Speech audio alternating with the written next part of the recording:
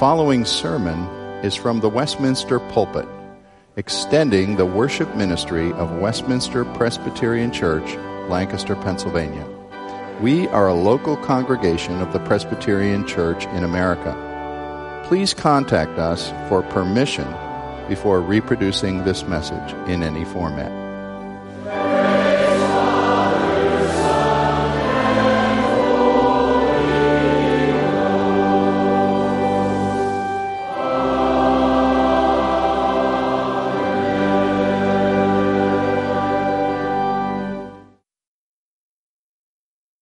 I'm going to read verses 1 through 18.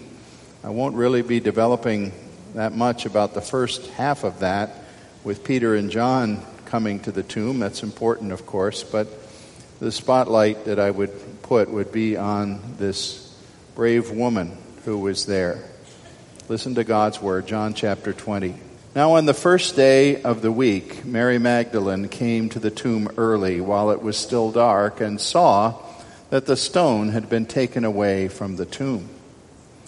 So she ran and went to Simon Peter and the other disciple, the one whom Jesus loved, and said to them, "They've taken the Lord out of the tomb, and we do not know where they have laid him."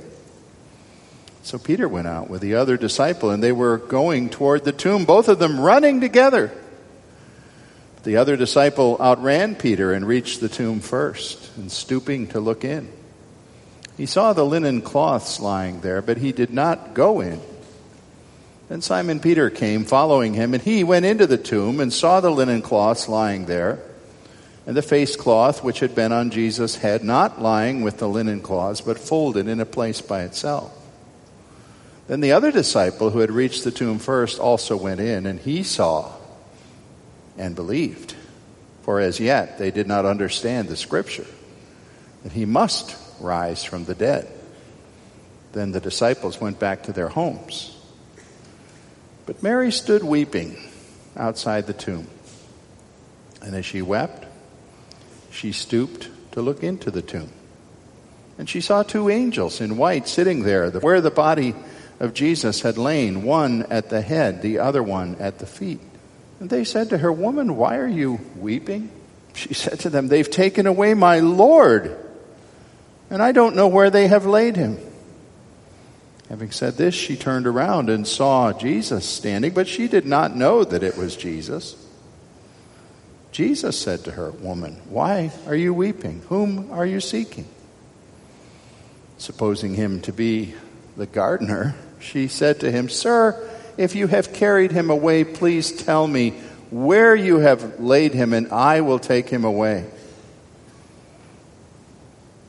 Jesus said to her, "Mary." She turned and said to him in the Aramaic, "Rabboni," which means teacher. Jesus said to her, "Do not cling to me, for I have not yet ascended to my Father, but go to my brothers and say to them, I am ascending to my Father and your Father, to my God and your God." Mary Magdalene went and announced to the disciples, "I have seen the Lord," and that he had said these things to her.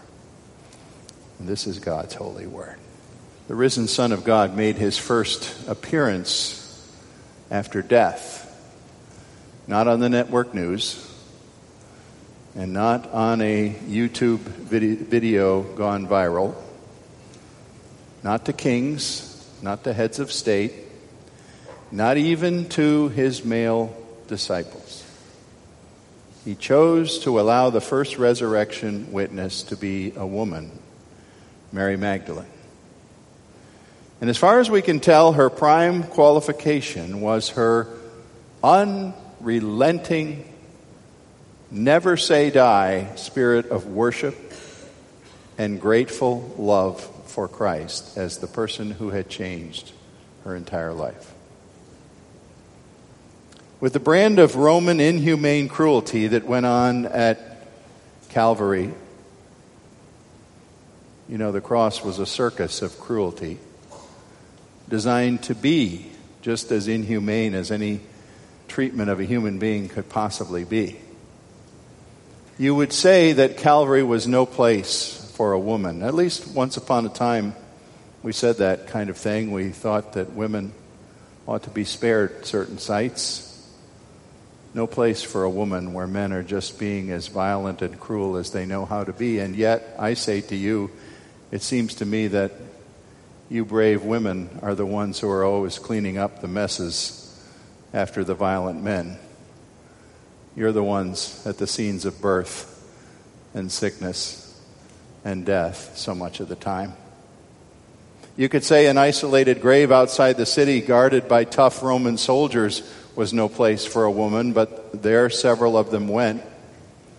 The other Gospels tell us Mary was not alone, and she gives witness herself when she reports to the disciples, "We did not find Jesus there," but she's the only one mentioned by name here in John 20.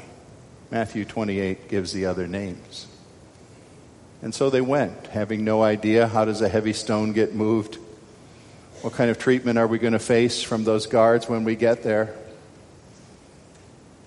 And you know, of course, that they found a vacant grave. And they ran back to tell Peter and John, and we get the story of that. By the way, of course, John isn't named. He refers to himself here in the third person, as he always does, never giving his own name.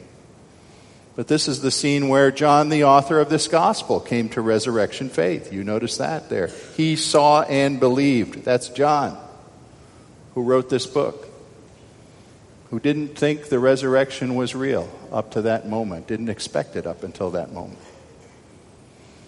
We don't know much about Mary Magdalene. She's kind of a stranger. She's named for her town she came from, the town of Magdala in Galilee, near the scene of origin of Jesus' own ministry.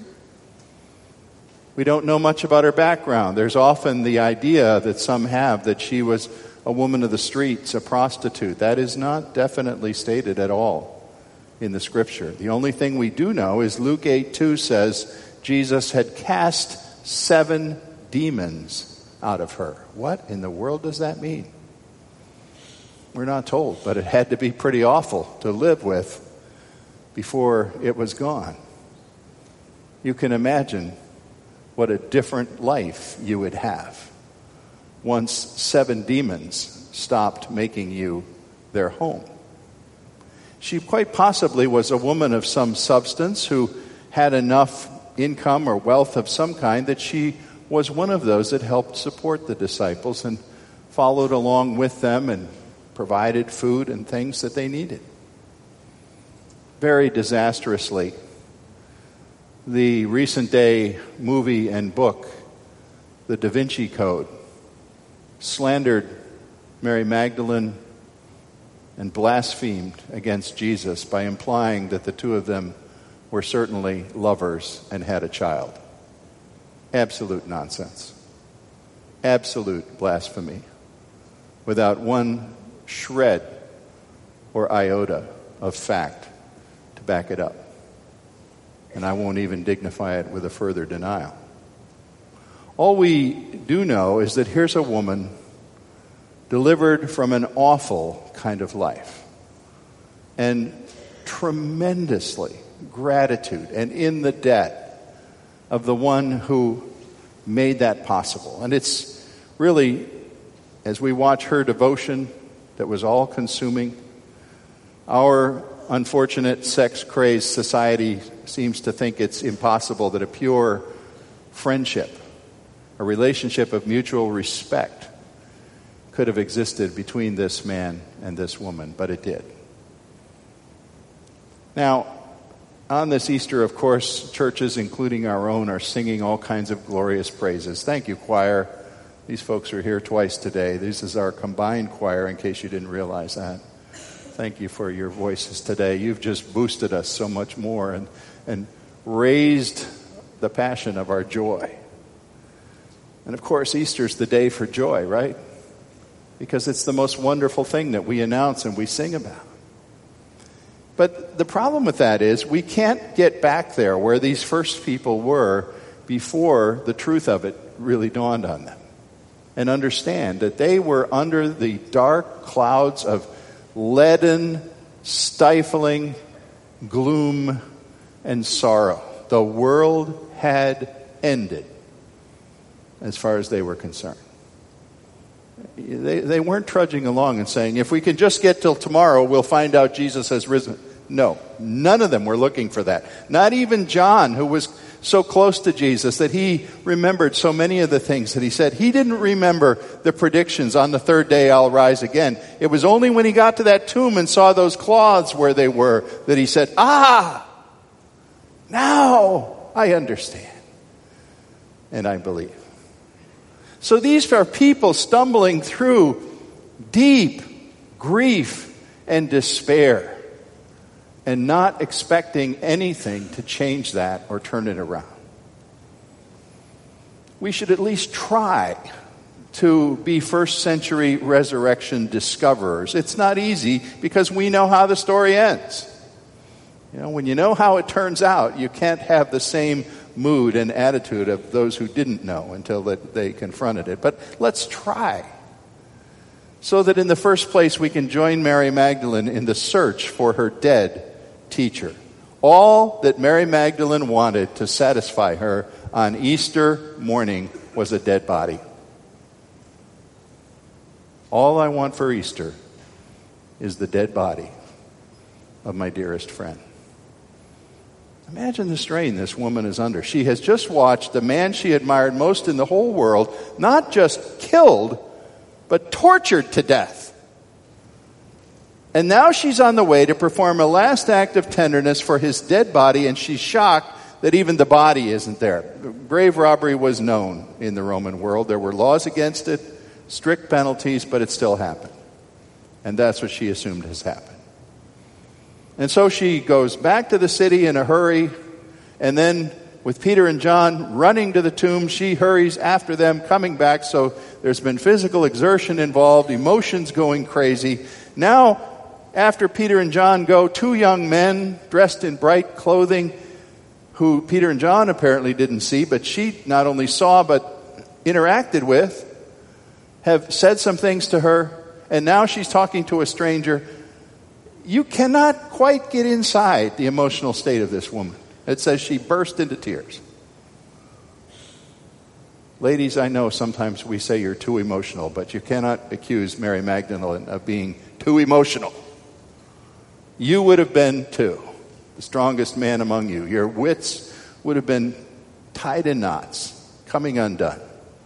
If you can just try to imagine her emotional state as she wails, where have they taken him? Why did they want his dead body? Didn't they do enough that now they have to desecrate his body? I deal with a lot of people in the early stages of grief. Between the time that someone has been taken from their home and the time we have the funeral and the memorial service, I have to help them plan that and sit down in my office and sometimes just walking through, well, what will we have in the funeral? I've learned something by many, many experiences, that even if the person, the aggrieved person, is one of the most intelligent people I know, I've learned not to expect too much open-ended thinking.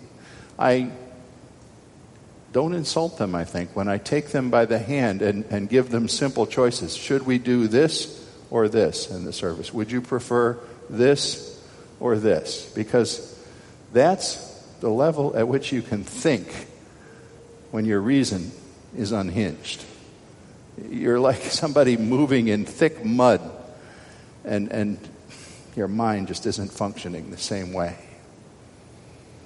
If you wonder why God honored Mary Magdalene as the first resurrection witness, I think it's fairly simple. It certainly does not have anything to do with her being the wife of Jesus.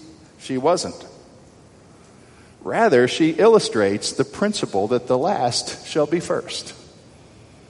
Those who have been the lowest, whose lives have been wrecked and reduced to utter brokenness by demonic forces, apparently in her case, represent any one of us who knows the depths and the heights of redemption in Christ and therefore is ready to honor him in the highest possible way from her heart. There's a verse in Jeremiah 29:13 that I believe Mary Magdalene fulfills. It says, "If with all your heart you truly seek him, you shall also truly, surely find him. God rewards persistent faith. Faith that has been off the cliff and has been shattered at the bottom of the canyon and has been raised up again. Mary Magdalene represents the person who knows they must find Christ or die in the effort. And that is the person who surely will find Christ and need not die in the effort. But to start out with, she was just searching for a dead teacher. And a dead body would have satisfied her. Secondly, think about her encounter with the living Lord. This text, I think, is instructive in showing that often our Lord stands closest to us in the times when he might seem to be the farthest away or not present at all. It says Mary saw a man standing there. She might have even passed by him, running to the tomb. He was just part of the scenery, part of the background, you know. When you're looking for a dead body lying still and horizontal, you don't mistake that for a man standing up, walking around. Oh, one of the gardeners. Well, this is a rich man's tomb. Maybe he, puts lilies out or something on the first day of the week at the rich man's tomb, or cares for this place or something. And just somebody who's there, not anybody special. A caretaker.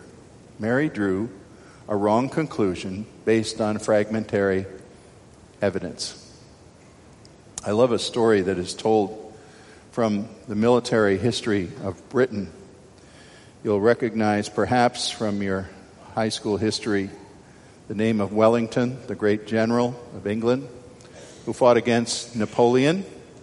And I'll give the story away, defeated Napoleon at that great battle called Waterloo in Belgium.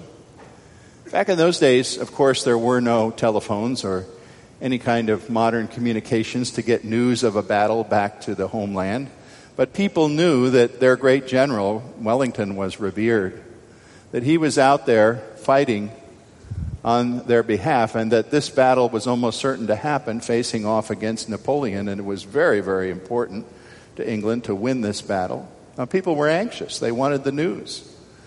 And the way that news would be conveyed, at least as far as first news, would be a ship, most likely, coming back, the ships that had taken the troops over, across the channel. And, of course, on the ship, there would be a flagman with the semaphore flags. You've got all this whole code that you can send messages, spell out letters, and send messages as long as somebody can see the flags. So there were lookouts along the south coast of England waiting to see the first ship that would come, giving news. What would happen? How did the battle go? And sure enough, here came a ship. It was a foggy day, bad weather conditions. And somebody's there with their telescope, and they spotted the flagman with his semaphore flags giving the message. The first word was Wellington. The second word was defeated. And then guess what? I'm not making it up. The ship went into a fog bank. Wellington defeated. They actually put couriers on horses and sent them riding for London with that news. Wellington is defeated. And in 15 or 20 minutes, the ship emerged from the fog bank, and the man with the telescope could see the man with the semaphore flags on the ship, still giving the message, this time the whole thing. Wellington defeated the enemy. What a difference. 100% difference when the whole message was understood, not the initial fragment. And folks, that's where a lot of us live in our lives.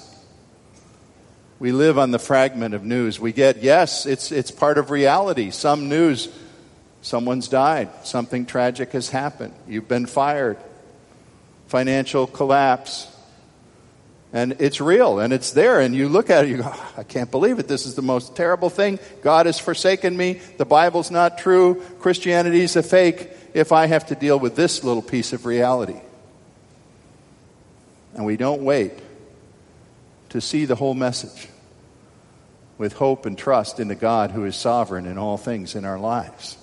We repeat the mistake that Mary made. No body? The world has ended. No hope. What can I do? No body. We insist on having reality back the way we had it before. Just give me back my broken reality that I had before, God. That's what I really want. We're not ready to believe that there's another piece of reality that has to fall into place for us to understand what God is really doing. And that piece comes in verse 16 of our text. You know, there isn't any drum roll I can introduce to give you this verse for you to see the drama of it. It is short. It is simple. It is first person. It is absolutely branded with the authenticity of a first person encounter. Jesus said to her, Mary. She turned and said to him in Aramaic, Rabboni, which means teacher. Isn't it true that if you pick up a telephone and hear from your son, your daughter, your sister, your mother, somebody on the other that might be on the other side of the country or the other side of the world, and they say, hello, Mary, hello, Michael, you know that voice from every other voice, right? Other people speak your name, but it's not the same accent. It's just not that person. Mary heard her name. If it was spoken in Aramaic, he probably said Mariam. Mariam. And she knew who was speaking. And she knew immediately that the world had shifted on its axis. That time had changed from BC, before Christ, to AD, Anno Domini, year of our Lord. You see, the world could not be the same again the minute she knew who was speaking. That voice. Mary Magdalene was electrified from the top of her hair to the sole of her feet. And she too was resurrected as her faith told her, my Lord is alive. My master is not a gardener. My Lord. It doesn't even tell us here what she did. You know, I kind of feel like that was left out. It should say she fell down, she clutched him, she wrapped her arms around her. Well, she did all those things. It just doesn't tell us. Because Jesus had to react to how she responded. But you see, John chapter 10 had told us earlier, and we haven't gotten that far in our study of John, but there that important word comes where he says, I am the good shepherd, and the good shepherd knows his sheep. And the sheep know my voice, and they hear my voice, and they respond to my voice and no other.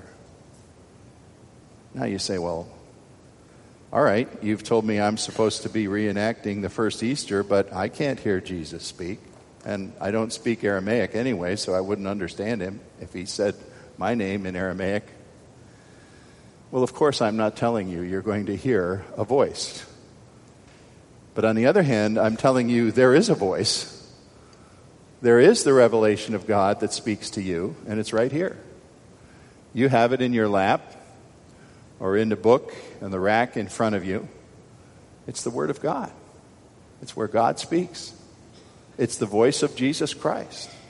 And it is the voice of God which the Holy Spirit takes hold of and anoints just as he gave it once through prophets and apostles so that we hear God speak to us today in his Word. Not in dreams or visions or these things. In his Word. We hear him speak. And he says, your name. He says your name. He says Daryl. He says Sally. He says John. He says Mary, whatever your name is. And he calls you. And we too are awakened from our sorrow and our stupor to know that our Lord is alive. And he speaks to call us. Now Mary had one more lesson to learn, and it was meant for us too. And I'll summarize it in these words. There's no holding back the risen Christ. As I said, It doesn't tell us at the end of verse 16 what she was physically doing, but you can picture it. You don't need to be told. Especially when Jesus says in verse 17, "Do not cling to me, for I have not yet ascended to my Father." Now, the commentators kind of buzz over this. What did he really say? Unfortunately, the King James Version is not really helpful here. If you have the King James in front of you, I'm not insulting your translation, but it's old and it's not perfect. It says, "Touch me not." Now, that's not a wrong translation. It's just not a really helpful translation of the context. Jesus was not forbidding physical contact with him. Why would he have done that when the same evening, remember what he said to Thomas? Doubting Thomas, he said, "Thomas, put your finger right there, buddy. You don't believe it? Examine that wound with your finger." And he ate fish with them, and he was solid, and he was touchable, and he was absolutely real. It wasn't touching him that was a problem. It was clinging to him. In the sense that we've got to have the physical Jesus or we have nothing. You see, better translations, modern translations, say things like the NIV, "Do not hold on to me," or our ESV that I read, "Do not cling to me." Jesus was touchable for sure. He was no ghost. He was inviting their contact to see that he was real and solid. But the point is, Mary, you can't wrap your arms around me or around my ankles and keep me in your life that way. It's a new age. It's an age when I'm going to be present with you not by the tangible, physical touch and the sound of my actual voice. I'm going to be with you in a better way by my Holy Spirit so that I can even be present equally with you, Mary, here in the first century and with those folks in Lancaster in the 21st century. I can be with my people forever. You can't hold back the risen Christ. You're going to have a new experience. I'm going to go to my Father and your Father. And Mary, I'm still going to be a man. As I reign and rule in heaven, the wounds will still be in my hands and my feet, but I will be the divine Lord of history. You can't hold me back now that I have risen from the grave. And you know, the church in history, at least part of it, has continued to do just what Mary did. They say, well, you know, we actually prefer something tangible. So don't give me that empty cross. I kind of like that cross with the writhing carved figure of Jesus on it, so I can picture him in his agony for me and worship him that way. Or don't tell me that Jesus is just spiritually present at the Lord's table. I kind of like that idea that the bread actually turns into his real body. We like the tangible. We want to hold on to the tangible. And that's, by the way, after all, why under Moses, Israel said, when Moses was gone too long and their sense of God's presence with them had been a bit of an absence as far as felt presence, they said, "Give us something we can hold on to." You remember what Aaron did? He cast that golden calf and they turned to it, and the leaders said to Israel, "Here is your God. A God you can look at and touch and worship and bow before." I think you might know something about God's reaction to that. In 2 Corinthians 5:16, we read from Paul, "Although we once knew Christ after the flesh, henceforth we know him that way no longer."